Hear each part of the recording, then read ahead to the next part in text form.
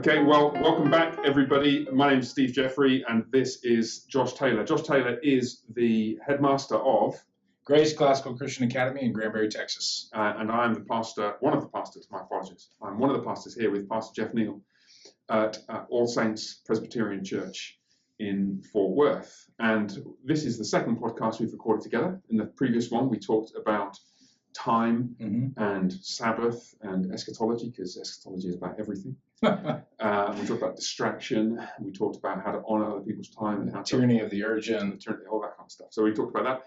What we really want to get talking about now, and perhaps in the next podcast as well, we'll see how this goes, see how you can tolerate me, is talk about education.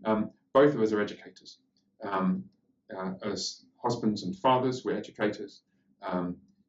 We've homeschooled our kids since they were very, very young. That's awesome. You're a professional educator as a headmaster of school. You're a teacher.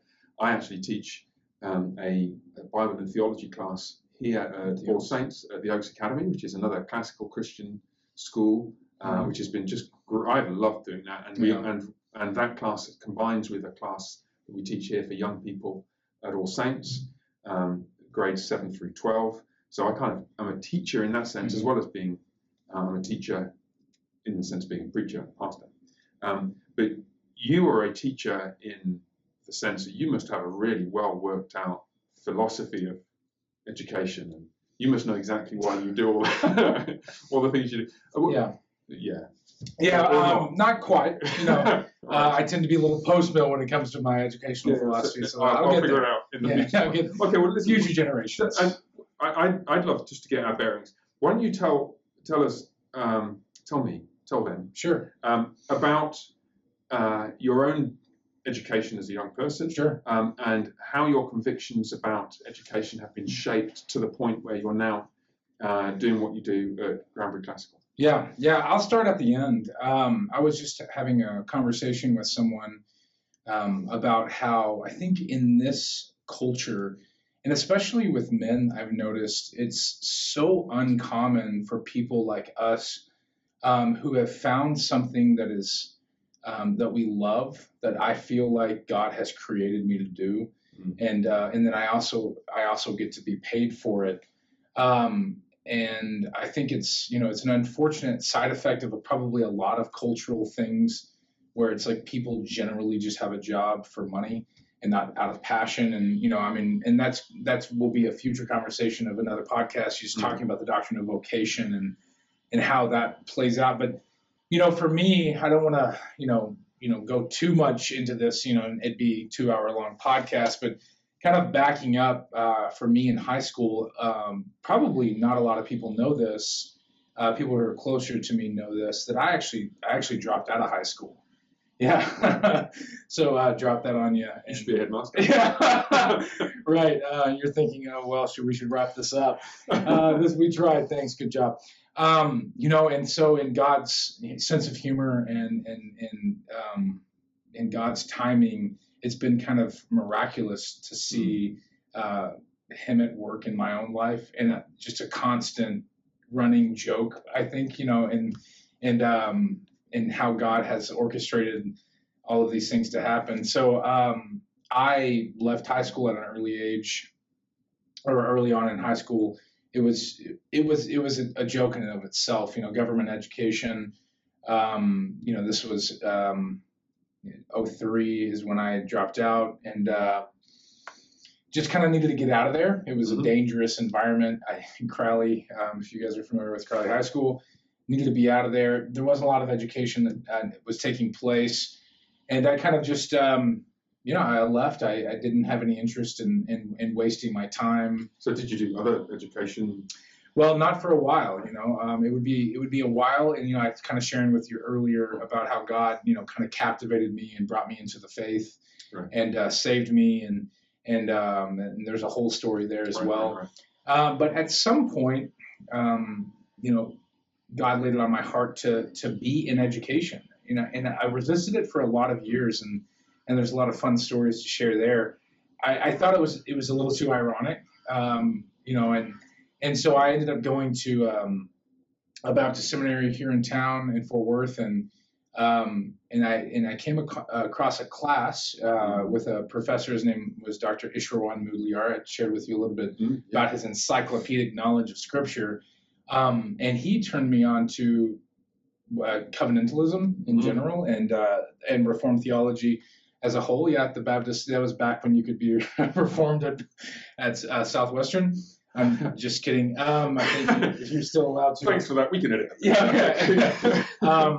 And so I started to become familiar with this tradition of education, not just from a Greek and Roman perspective and the trivium and all the things that modern classical education inculcates, but really a deep sense of the same principles happening in Jewish, the Jewish synagogue and some of these same principles. And so I tell people, prospective families and stuff like that we do share some methodology with the Greeks and the Romans, but really it's been in Scripture the whole time. Right. Nothing is, we're not trying to invent anything here. And the it is what precisely? A classical Christian model for education?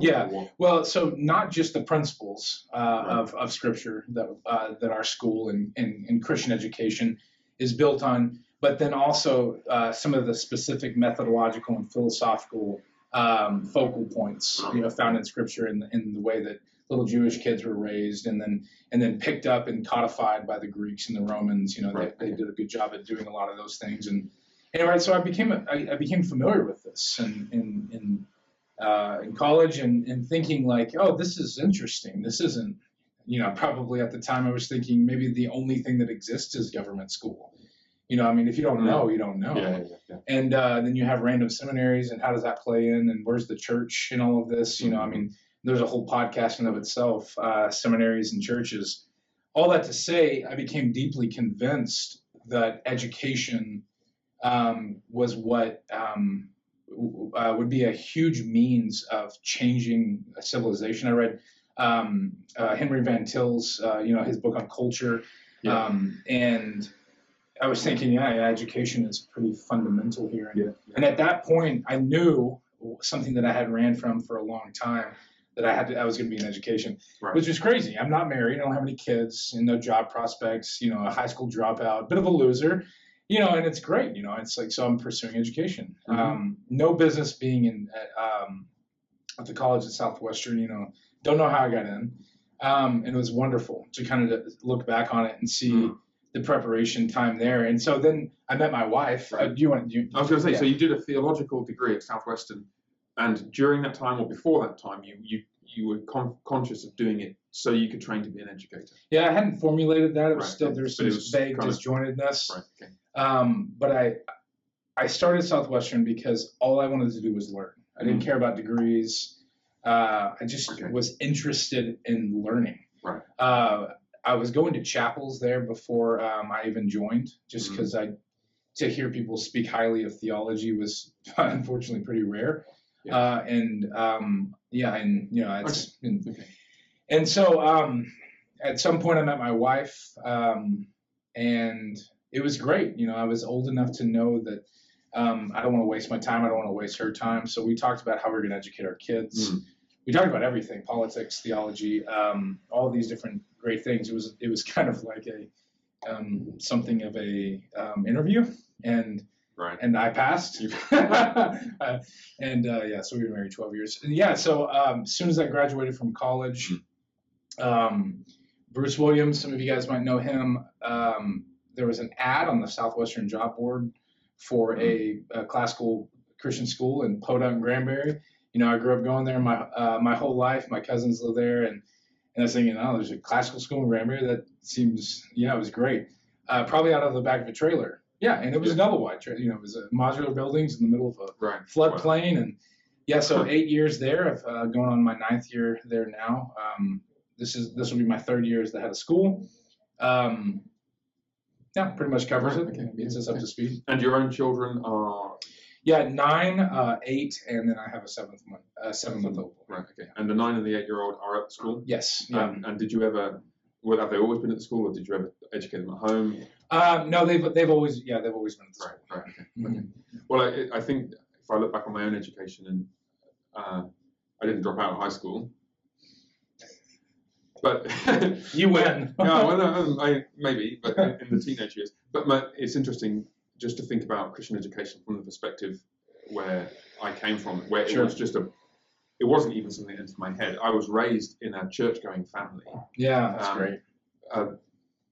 With all the strength that has, although it wasn't we weren't an evangelical or reformed family in any sense. Sure. My stepfather in particular is a devout and very thoughtful, God-fearing Christian man. That's wonderful. And was a huge influence on me. And so I was very, but it never occurred to me as a kid growing up, and this might sound strange to people who are watching this, it never occurred to me that there could be such a thing as a Christian high school education. Right. Sure. Same through university. I went through university, did a doctorate, got married at the start of that, and I was starting thinking about full-time Christian ministry. Yeah. And all the way through this time, well, my wife and I were going to an evangelical church, Calvinist evangelical church, happened to be a Church of England church, but quite Baptistic in theology. I started thinking about full-time Christian ministry for all kinds of reasons. Ended up at seminary where our first child was born a month after we arrived. And actually it was a great place to have kids. And one of the reasons why was because there were lots of other families there going through the same sort of process of raising young children. And so part of that was we were thinking about education. Yeah. And we had always assumed, because the role models that we'd had as Christians, that Nicole would take a couple of years off work just to get the kids out of diapers, basically. Sure. And then we'd put them into a government school somewhere. And then Nicole would go back part-time and then probably full-time to work, and where she would easily earn 4 times or 5 times whatever I earned as a clergyman. And that would mean that we could give our kids the best kind of start in life that we thought we could give them. Sure. And it never occurred to us that there'd be any reason not to do that. Now that speaks probably to the narrowness theologically of the upbringing that we had. Yeah. And it was at seminary really that I started thinking about the gospel of Christ, and let's say the lordship of Christ as extending over the whole of creation and every area of human activity and every area of knowledge. So you end up with some form of presuppositionalist view of epistemology, and once you've got that, it's a very, very short step logically to say, well, if all of life is to be brought under the lordship of Christ, clearly it's not just that you have a Christian education by sprinkling a bit of Christian religious studies on top of your secular maths and history and geography. Or slap a chapel. Yeah, or shove a chapel service in there. Or we do family worship at the start of the day. Right. We want the education of our children to be Christian through and through. Now, it's a very short conceptually. It is a huge life change and let's be honest, in 19 out of 20 cases for the wife. And in this case, my wife, Nicole. And one of the reasons why I admire her and other women who have made similar kind of choices that she's had to educate their children Christianly is because of this is a conviction that costs you something. Right. I don't mean by that to imply that it's a cost people are unwilling to pay. It's such a burden that I resent it. Not at all. Quite the contrary. It seems to be a burden that the mums of these very blessed children willingly take up, and it just adds another string to the bow of why I admire mums so much. I admire any mum who has a child, and especially if they have 2 children, because they then know what it's like the first time and they go back for more. It seems to me like that's courage. And then a woman who says, well, I'm going to devote myself to the upbringing of my children, when all the pressure in the mainstream society is towards, just put them into the government schools because we're the experts. Yeah. And I don't mean at that point even to criticize in a sort of blanket way every teacher in a government school. I think there are some great ones. As it happens, when I was a kid, I had a great physics teacher, 2 great physics teachers, and a couple of great maths teachers, and a very good chemistry teacher. I'm very grateful for them. I think I probably would I certainly would evaluate that set of educational choices differently now. Right. But as far as it goes, they were great people and great teachers. But everything's under the rule of Christ. Mhm. Everything ought to be acknowledged as being under the rule of Christ, and all those activities ought to be entered into in a Christ-honoring way, self-consciously. And so education is obvious to show the connections between what we're teaching children in every subject and the gospel of Christ, and sometimes to challenge head-on the specifically anti-Christian ways of articulating educational truth, or to challenge these more subtle narratives, especially in subjects like history, for example. Like, what are the events you're going to focus on, and what's the kind of tacit evaluation you're going to make of those movements in history? Sure. All of those things, you want to do that Christianly. Okay, so we ended up at that point by the time our son was just a couple of years old, and so it was a huge ideological change for us both and a huge practical change for Nicole. And so at that point, I should put the talking rather a lot, but I want to give you a chance to jump back in. But the one other step, when we started thinking about what particular model for Christian education are we going to embrace, we look around and we thought, okay, there's Christian schools. Some of them look great. Well, you can't afford them, not on a clergy salary. No, because the salaries aren't designed to support that. And we thought that I would likely be quite mobile around the UK. Didn't know I was going to be moving to Texas 10 years later at that point, or 18 years later. But so we thought, well, we're going to have to do it ourselves. Yeah. And so what do you do? And I stumbled upon an essay by Dorothy Sayers, The Lost Tools of Learning. I remember sitting in the back garden of our house, reading through that paragraph at a time with Nicole, and we agree with this. Now, I now think there are some historical claims in that which might be open to challenge. Sure. But since then, I think I've come to the conclusion that you could make a biblical case for many of the conclusions that she reaches on historical and philosophical grounds. So we basically were persuaded of some form of a kind of classical Christian approach to education that's at least being a reasonable way of doing things, not the only way by any means. So that's what we've done with our kids. And so our oldest is now 18. He's about to head off to college. And now it'd be really interesting. We should definitely talk about college, but let's not talk about it now. And we've got two girls who are just turned 17 and 15. And we should also talk about, hey, here's a teaser trailer for next time or the time after, differences between boys and girls in education. Because this is something we have been, like every parent, all parents with boys and girls, wrestled with how your priorities ought to be shaped by the differences there. So that's where we've ended up. Just to give a subtitle to that little teaser, I mean, one of the things I tell prospective families, every single prospective family, is we want to train boys to be deacon qualified, to be, and we want to train women, girls to be Proverbs 31 women. And unfortunately, we live in a society right now that's a bit of a hot take, and I mean, thinking through carefully how to inculcate masculinity and femininity in the classroom and the subjects and our athletics, it's huge. No, we should definitely talk about that. And actually college aspirations. Yeah, absolutely. Let's come to that. So I would love to hear, if we talk about education generally, I think we can kind of take for granted education of a child is part of the upbringing of a child. The upbringing of a child, Ephesians 6:4, needs to be in the Lord. The nurture and admonition, idea and I forget the words, but basically every aspect of a child's formation, including their education, needs to be Christ-focused and Christ-honoring. So we can get to the point of saying education needs to be Christian. Now, you're at Granbury Classical Christian Academy. Right. So do you want to just articulate what, in your view, makes an education a classical Christian education? And let's try and tease out what would be the best defense of that stance, and what would be the strengths and weaknesses of it, and then what would be some alternatives. So give us your take on what it is and how to defend it. Yeah, I mean, so distinctly and unapologetically Christian is I mean, with that should be obvious, but it bears repeating over and over again, especially in a climate right now that classical is very in vogue. Is it? Yeah. That's cool. It really is. I some of that. With these, Sacred Heart schools and classical is kind of the thing. Maybe 10, 15 years ago it was college prep schools, and And really, I can't say this enough. Academics and all of these things, they're a waste of time if we don't have the foundation in play.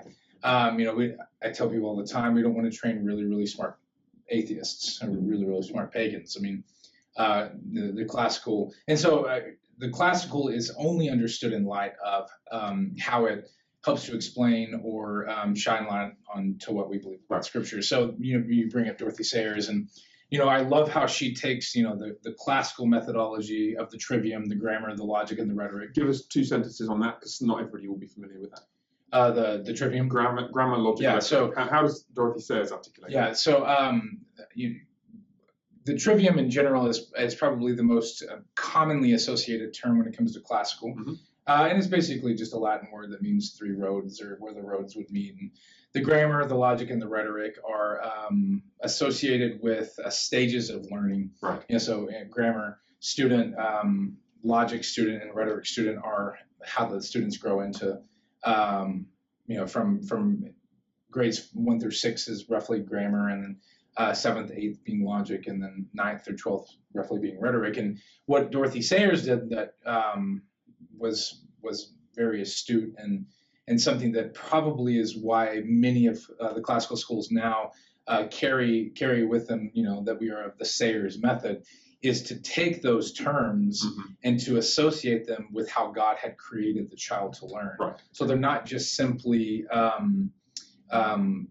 topics, or they're not just curricular, but they are in stages fact, of every subject right. development. Yeah. And then looking at Scripture and how a student is created to learn. So grammar would be, if you're doing, I suppose you've got something like history. Mm-hmm. Okay, you've got the grammar stage, the logical dialectic stage, dialect, and then you've got the rhetoric stage. Yeah. Give us a sentence or 2 on grammar, logic, sure. rhetoric in history. Right. So she would say, and others would say that the grammar stage is when the student has a tremendous capacity to memorize, to learn, to sing, to chant.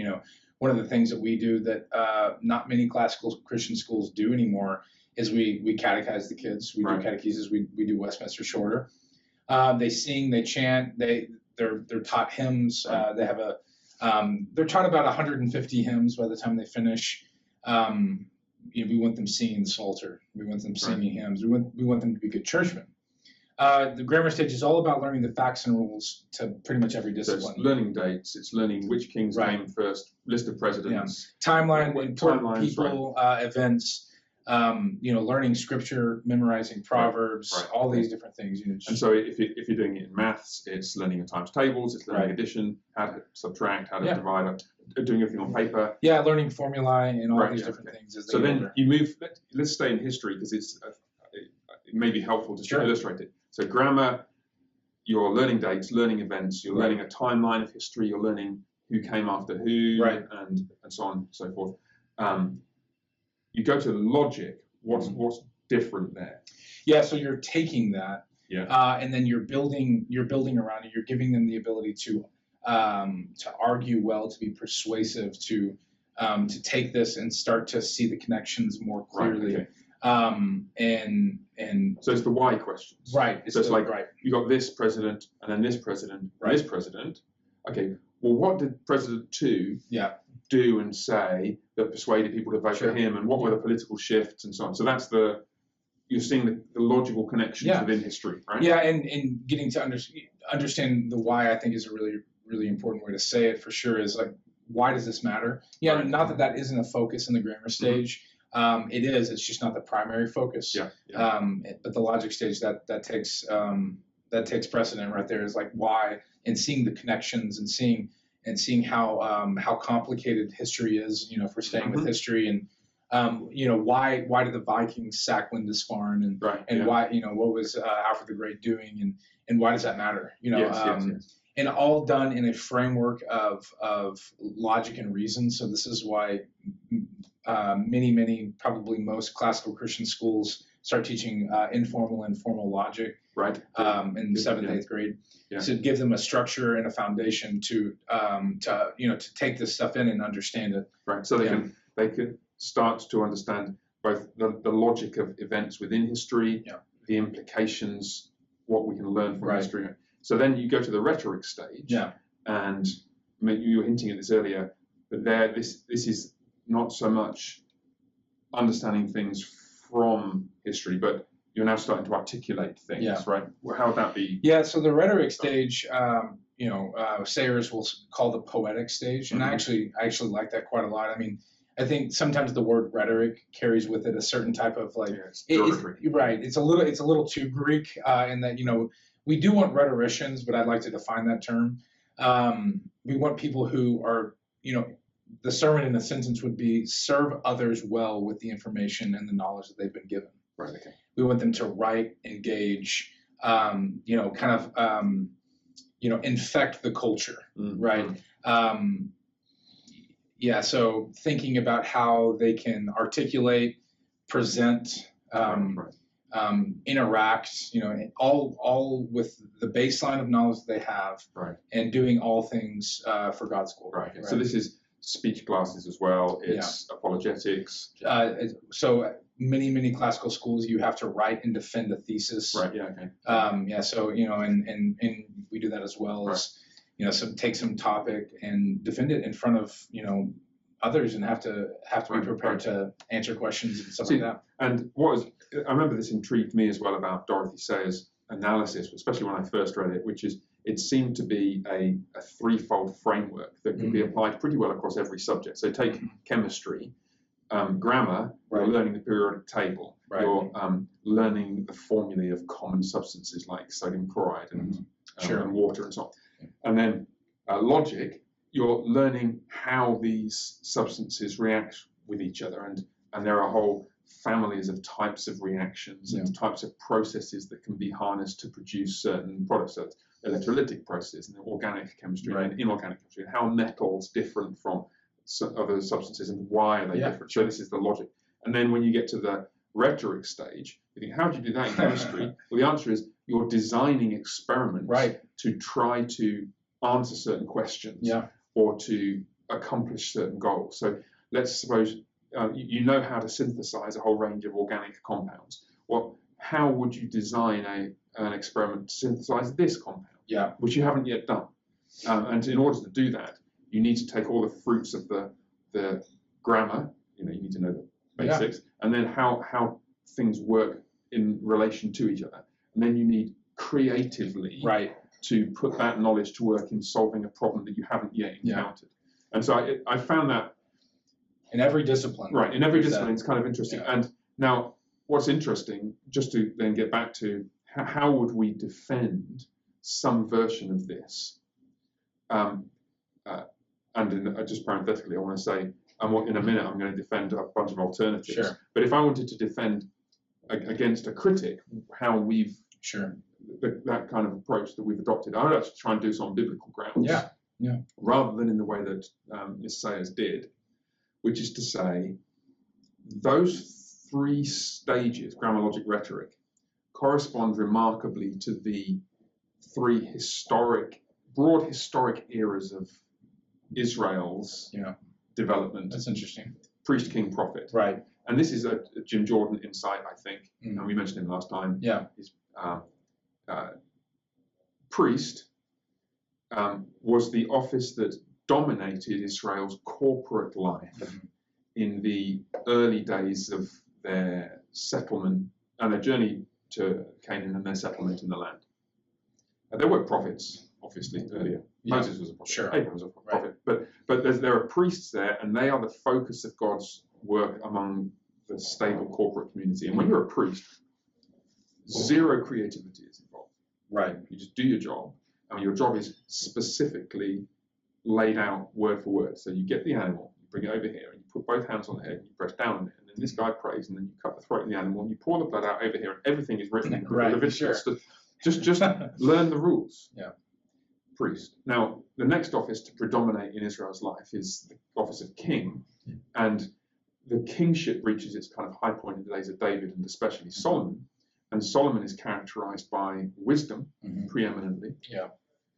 And wisdom manifests itself in dealing in a wise tautologist. Wisdom is characterized by dealing in a good and faithful way with a circumstance that you haven't met before. Right. So here's two women, they've got one baby, and they can't decide who it is. Now, you search the book of Exodus in vain for a law that tells you what to do. It's application of principles, right. So you've now got to figure out how does human society work and what's the best way of articulating this.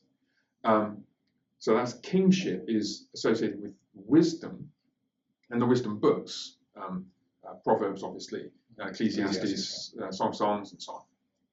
And that's the next office, which corresponds roughly to the logic stage, because you're starting to see how things relate in the real world and the complexity increases. The third office, which comes into its own really when the kingship goes off the rails, is the office of the prophet. And Elijah, particularly, just strides onto the stage of history, like completely unannounced, and starts taking on King Ahab and telling him what to do. In other words, the prophetic office it's like the troubleshooter who comes along when the king has gone wrong.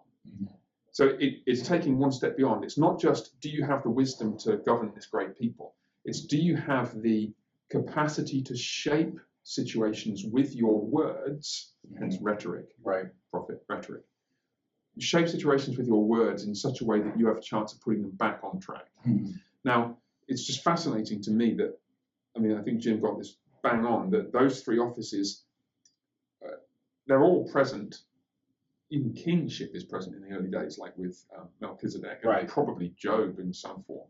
But in Israel's life, roughly priest, king, prophet, which looks very like grammar, logic, rhetoric. And to the extent that the Old Testament life of Israel is a paradigm for an individual person, and I think you can make that argument that cosmic eschatology is mirrored in individual eschatology. We should talk about that maybe. Yeah, it's fascinating. Right? If you make that argument, then you've got a biblical warrant for, frankly, what seems obvious to us, which is that little kids love repeating the same stories, chanting Greek verbs. I remember bouncing on the trampoline in our backyard in London, going luo, lues, lue, luomen, luetha, luus. I think probably most people did that. Really? No.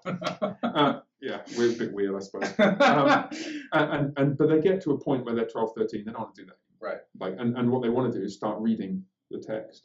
And then if they get really good, they start wanting to write the text. Grammar, logic, rhetoric, Right.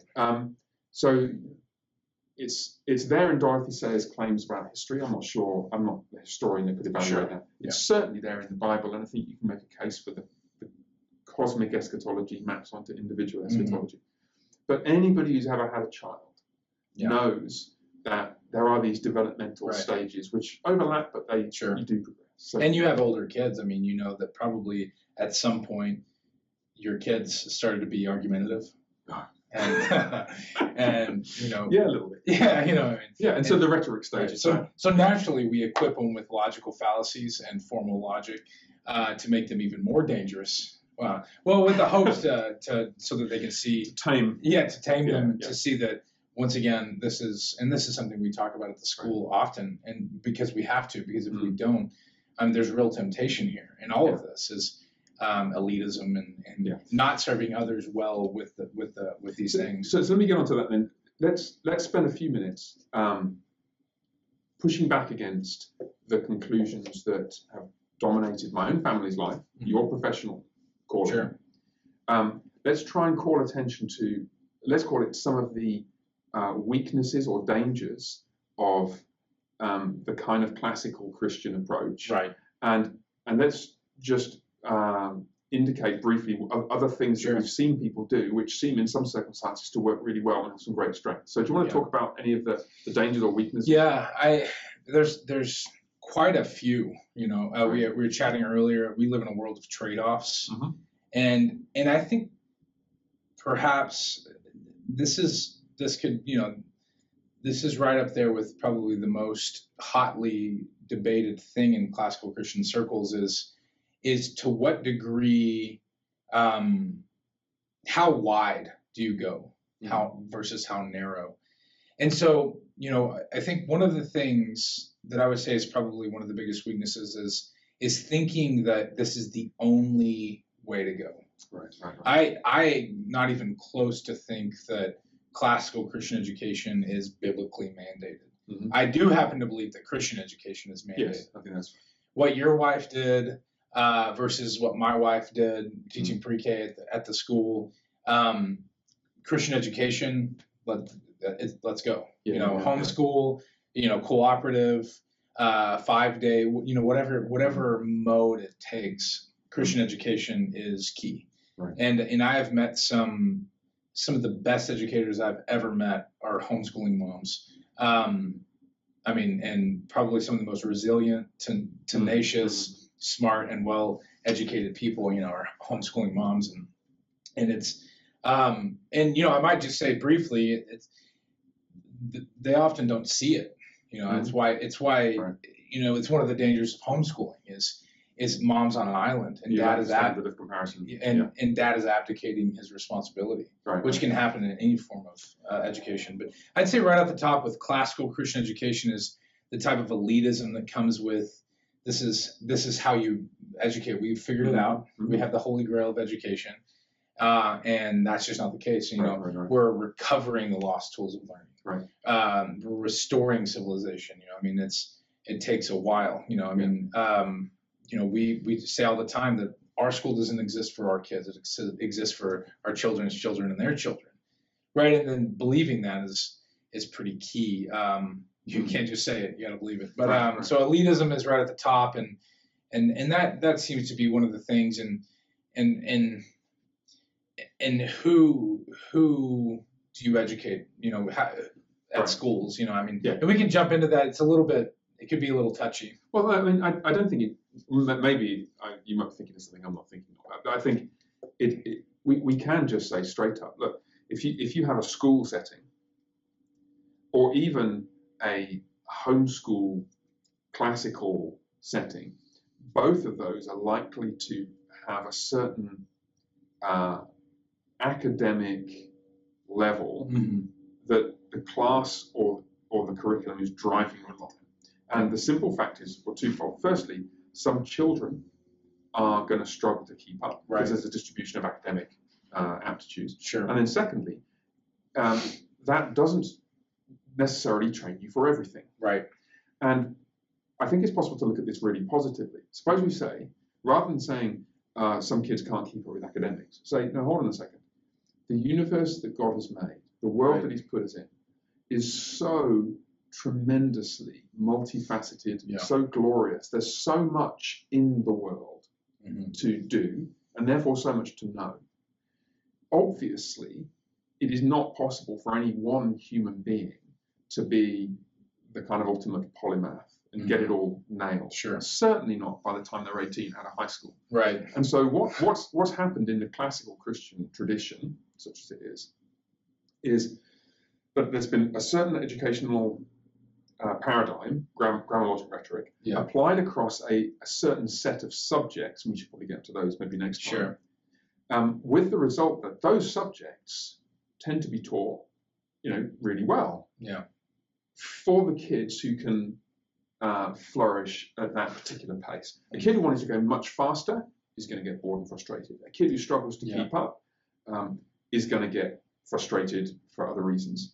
And none of them are going to learn through that process by the age of 16 how to run a business, or how to build a house, or how to run a cattle ranch. Right. Now, and there have been, and there still are, many, many young men and women who have an education which is more rudimentary, frankly, in what we might call traditional academic subjects. They're why we call them traditional. They're only traditional within that academic paradigm. Sure. But, math and science and literacy and reading and writing. It's more rudimentary.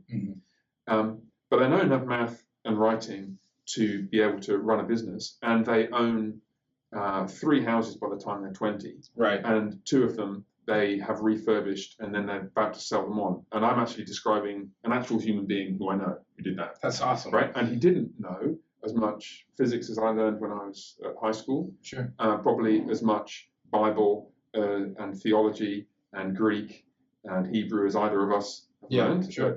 He didn't know those things. And we've got to find a way of saying it is perfectly fine and good for parents to conscientiously and prayerfully and thoughtfully think, okay, what are our strengths? What are our particular desires? What kind of family life do we want to have? Given the kind of people we are and the kind of situation we feel God has put us in, the resources that we have. And therefore, what sort of education for our children is best going to fit with that? And for some, it will be, we can afford to send all of our kids to classical Christian school. Others, it's going to be, no, we want to do something at home, or we want to send them to a different kind of Christian school, or we want to do a kind of classical Christian thing at home, or we want to start a co-op, or we want to do something which is deliberately less focused on academic subjects. Maybe we want to spend 20% of our time doing music and singing. That's about what we do. Right, maybe. And then we're going to do the kind of math and science, and then for 2 days a week, the kids are going to be working on the ranch, or they're going to be learning skills which we think will make them a great mum and a great homemaker. And I think we can all imagine pointing to the shortcomings of all those different options. But they could all be done excellently. And the challenge, I think, for us is to simultaneously say, look, there are all these different ways of doing things well, and all of them we could do badly. So how do we challenge ourselves, if you're going to take a particular route, to really do that well, which will probably also involve at some point having a look over here. And what could I learn from them? So at a classical Christian school, say, how are you as a headmaster, and this is not a question, but it's a hypothetical, how are you as a headmaster going to mitigate against the fact that the children simply don't have as many hours in the week to spend doing the really practical stuff, the car maintenance, the running a ranch, the running a business, the domestic and home skills? How are you going to mitigate that? And maybe you just say, no, they can't do so much of that. Fine. And let's just accept that that's a disadvantage. And I look at my own kids. They are quite like Nicole and me, right? They're basically quite academic, and they have really good skills and academic aptitude. And I look at other young people, and understandably, they mirror their parents, and their parents are different from me, and that's reflected in their kids. So, I mean, there's a lot of incredible, considerations in all of what you just said. I think what comes right up to the top for me is, in all of those things, all of it is proactive. The entirety of our Christian faith and education, and the inculturation of our children, in teaching our children the paideia of all things, that all of Christ is for all of life. It's all proactive. Yes.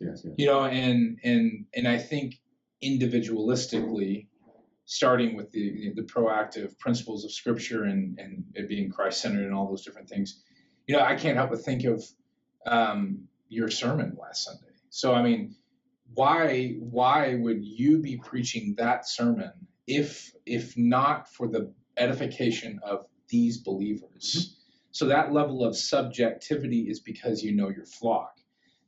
So growing up, I kind of thought topical preaching was, that was kind of like 10 years ago. That was like persona non grata kind of thinking. And as I've grown up and thought about it, it's like, why wouldn't you share a sermon that's, exegetically sound, but it's about a topic because your flock really well. Well, it's interesting, the thing you highlight there, and this gets us off to how Scripture relates to everyday life. I think that what I do in situations like that, this is the introducing eschatology sermon, right? I think what I'm doing is expanding the text. But the text relates to many, many different situations. So I picked one of the situations I think is relevant for us. Sorry. And is that a topical sermon? I don't think so. I think it's an expository sermon. It's an expository sermon where the topical application is obvious. So now, how does this relate to education? I think we want to be able to see the relevance of Scripture in all these different domains. The Bible is not a book about mathematics. Right. But hey, can we read Scripture in such a way that we start to see in it its relevance to mathematics? Right. The answer is that's got to be yes. And so this takes us back to where we started, I guess, with we want our teaching to be suffused with biblical priorities and content. And I think that's kind of where I was going with all of these trade-offs and all these different Christian educational approaches. I mean, I think you learn, never stop learning. Making proactive decisions and realizing if we're doing Christian education right, everything is about everything. And also I think, God individualistically looks at people. I mean, me as a father, I have to look at my children and see how I can help them grow in these areas and help restrain them in these other areas, right? And so that's God's mercy and grace. And to the point about how do I, as a headmaster, as I think about that question, we do think about that question all the time. I've been reading this book called Simply Classical, right? And I don't know if you've ever heard of it, but basically it's about education for people who like truly have different types of if they have autism or something like that, and to what degree, what severity, and how can we take these same classical Christian principles and apply them to them? Are they not relevant to them as well? Well, of course they are in God's economy, God's kingdom. But how can we prioritize? And I think that's a huge element that we all want to consider over at Grace. Is thinking how can we teach these kids and give them a liberal arts education, but also round them out by teaching them all these other things. Right. I can't help but think of did you ever read Out of the Ashes by Anthony Esolen? Yeah. Right. So something that stuck out to me in that book that I thought was phenomenal, especially for me, both my grandparents died before I was born, or grandfathers rather, is he made a point. He said there's so many things that your grandfather knew that no one will ever know anymore. It's just knowledge that for the next couple of generations might be lost. Yes. And I think about that all the time as an educator is because this is a trade-off. When I'm teaching them, so I teach Latin in the upper school. When I'm teaching them Latin, what am I not teaching them? Right. So in this whole question about trade-offs, what I'd like to do is to come back and do another session. Yeah, sure. We'll have a break for bathroom stop, more coffee, and then you don't have to wait another week to hear from us. But this issue of trade-offs in relation to subjects, because you can't do every subject to the same depth. Right. Trade-offs in relation to terminal priorities. Right. So are you trying to max out the liberal arts, philosophy, literature, theology content before they get to 22? Or are you going to say, no, there's a benefit in vocational training, engineering, STEM, or more practical things? What age is it okay for a kid to say, I want to be an air conditioning maintenance guy. I want to go off and train to do that. When can I go? So we work on those trade-offs. We should think about boys and girls. Because they're different. Beautiful. Wow, it's crazy. But let's talk about that next time. I want to just pick up on something you said. Let's talk just for a few more minutes about this. Anthony Esolen, Out of the Ashes. There's that moment in there, I think it's in Out of the Ashes, when he's talking about all the kind of gender confusion. And he was writing a few years ago. I don't really think now. Yeah. And he says, a cow is a cow and not a bull. Remember that bit? I think that's a quotation. I don't remember it, but I don't have it memorized. But his point, I don't have it memorized, but I think that's stuck in my mind. Now, I think what the point he was making is there is a certain kind of wisdom that comes from being in contact with the physical world that you cannot get just from books. Or to put it another way around, put it negatively, some of the silliness that we're seeing in the higher education space in the last decade or so could only exist in higher education because it can only exist in a context where detached from the real world. Ideas are detached from the real world. Yeah. And if you had spent your childhood, so this is back to the strengths of a broader education. If you had spent your childhood milking goats, because you live on a little mini hobby ranch, you've got 2 acres because you're out in Texas somewhere. Yeah. Or even if you've just got like gerbils and there are male and female gerbils, right? Or any kind of contact with the animal kingdom. If you spent your childhood milking goats, let's say, and you go to some community college and they start telling you there are 58 genders, you're not going to need to produce a complex academic. But are there 2 goats? You're not going to need to produce a complex academic argument against that, because there's a certain disposition, a certain orientation to the world, which is imposed upon you if you're actually in contact with the physical world. And I wonder if we're just critiquing ourselves, and I certainly critique myself as a homeschool, more or less classical Christian educator. I think we spent a lot of time in books, and our kids, therefore, have done pretty well with the books. They don't think they've ever milked a goat, and so they have a kind of academic slant, but they don't have the intuitive inoculation against some of the most ludicrous silliness of our age. Conversely, if my son shows up at college, he's going to UT Dallas in the fall. If he shows up there, he may find himself in company with classmates who've done more of that practical stuff, but haven't done so much calculus. So we're in the trade-offs again. And I think what it speaks to is, from a theological point of view, it's like, look at the wonder of God's creation. There's so much to explore. From a pastoral point of view, it's give yourself 100% to what you're doing. Let's be really careful before we go criticizing what somebody else is doing just because it's not like me. Because there are probably strengths to that. And at the same time, I can afford to criticize myself and think, what could I learn from what you're doing?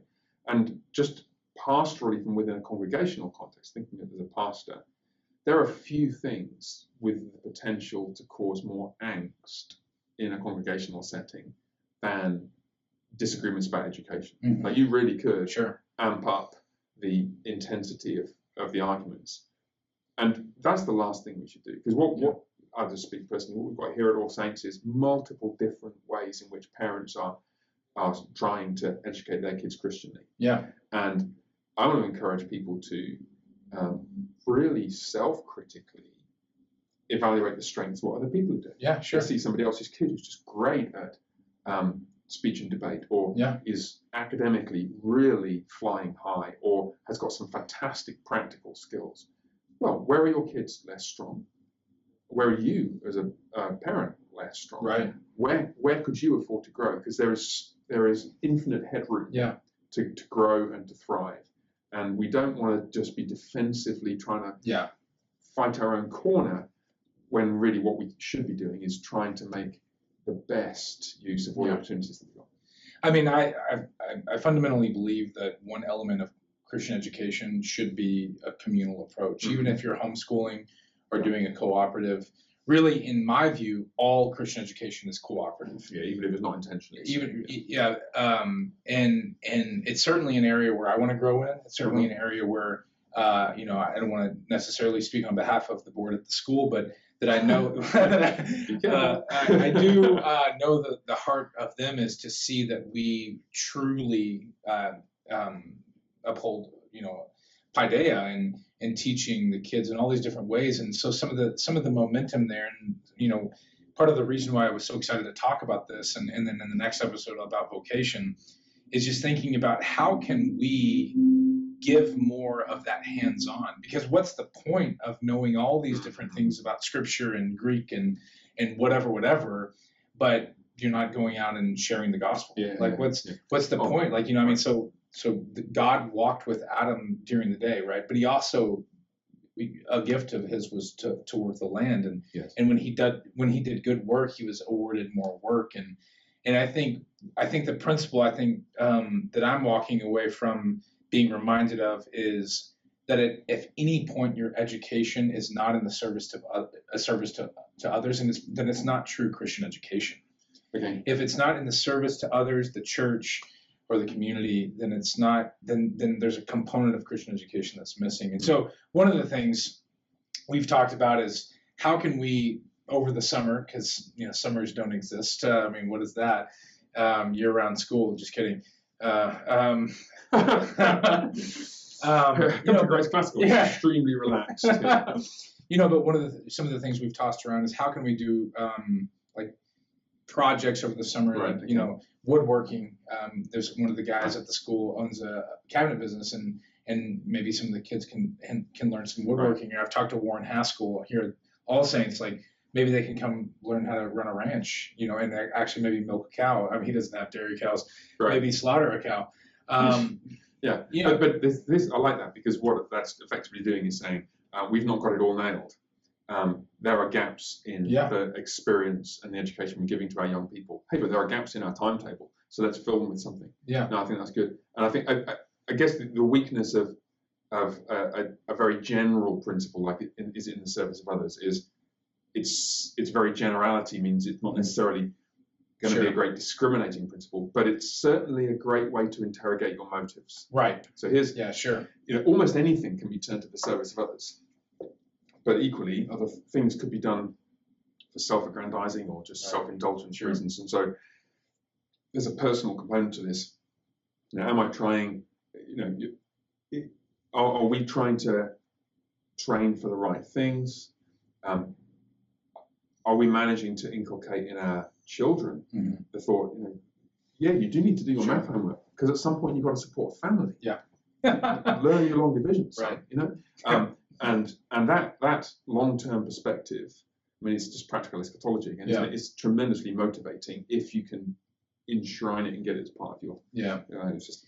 So I think in summary, one of the things that I think is important for us to keep saying, especially in classical Christian circles, and maybe end with a weakness, but also a strength is Jim Jordan brought up in one of his articles about he was talking about Christian education, and I think this is a valuable insight and edifying for any of us who are adopting classical methodology here and there. Is we're not trying to restore civilization back to Western civilization, some sort of golden era of where we say would be like the golden era of Western civilization. That's not what we want. In God's sovereignty and in His plan, our trajectory is up and out. Yeah, it's forward, not back. Learning from the past. Right. Yeah, that's right. And so thinking about, we want to learn from the mistakes, and we want to learn from all the successes and all the different ways that God has made Himself manifest in all periods of culture, even the Dark Ages. We're not allowed to say that. Medieval period. Yeah. Right. And all these different things, so we can have a new and better Christian civilization in the future. So. Yeah. Good. Yeah, I think that probably wraps us up. All right. Well, we're going to come back next time, and we'll talk about these trade-offs. We'll talk about trade-offs between different subjects. We'll talk about trade-offs between different goals, vocational goals. We'll talk about male and female. We'll talk about the practical, hands-on, nitty-gritty versus the academic. And what we'll try and do is to think through some of the strengths and weaknesses, some of the principles that ought to apply. Can we draw any really, really firm lines in the sand and say, okay, well, this sort of thing would be a bad idea? And then as we're looking at a range of possible good options, can we identify some of the strengths and weaknesses of those things? Just to help people think through their own educational choices for their children. Hopefully that'll be good. We'll come back. We're going to have a break for a few minutes. We'll see you next week. But for now, Lord bless you. Take care. Thanks. Time.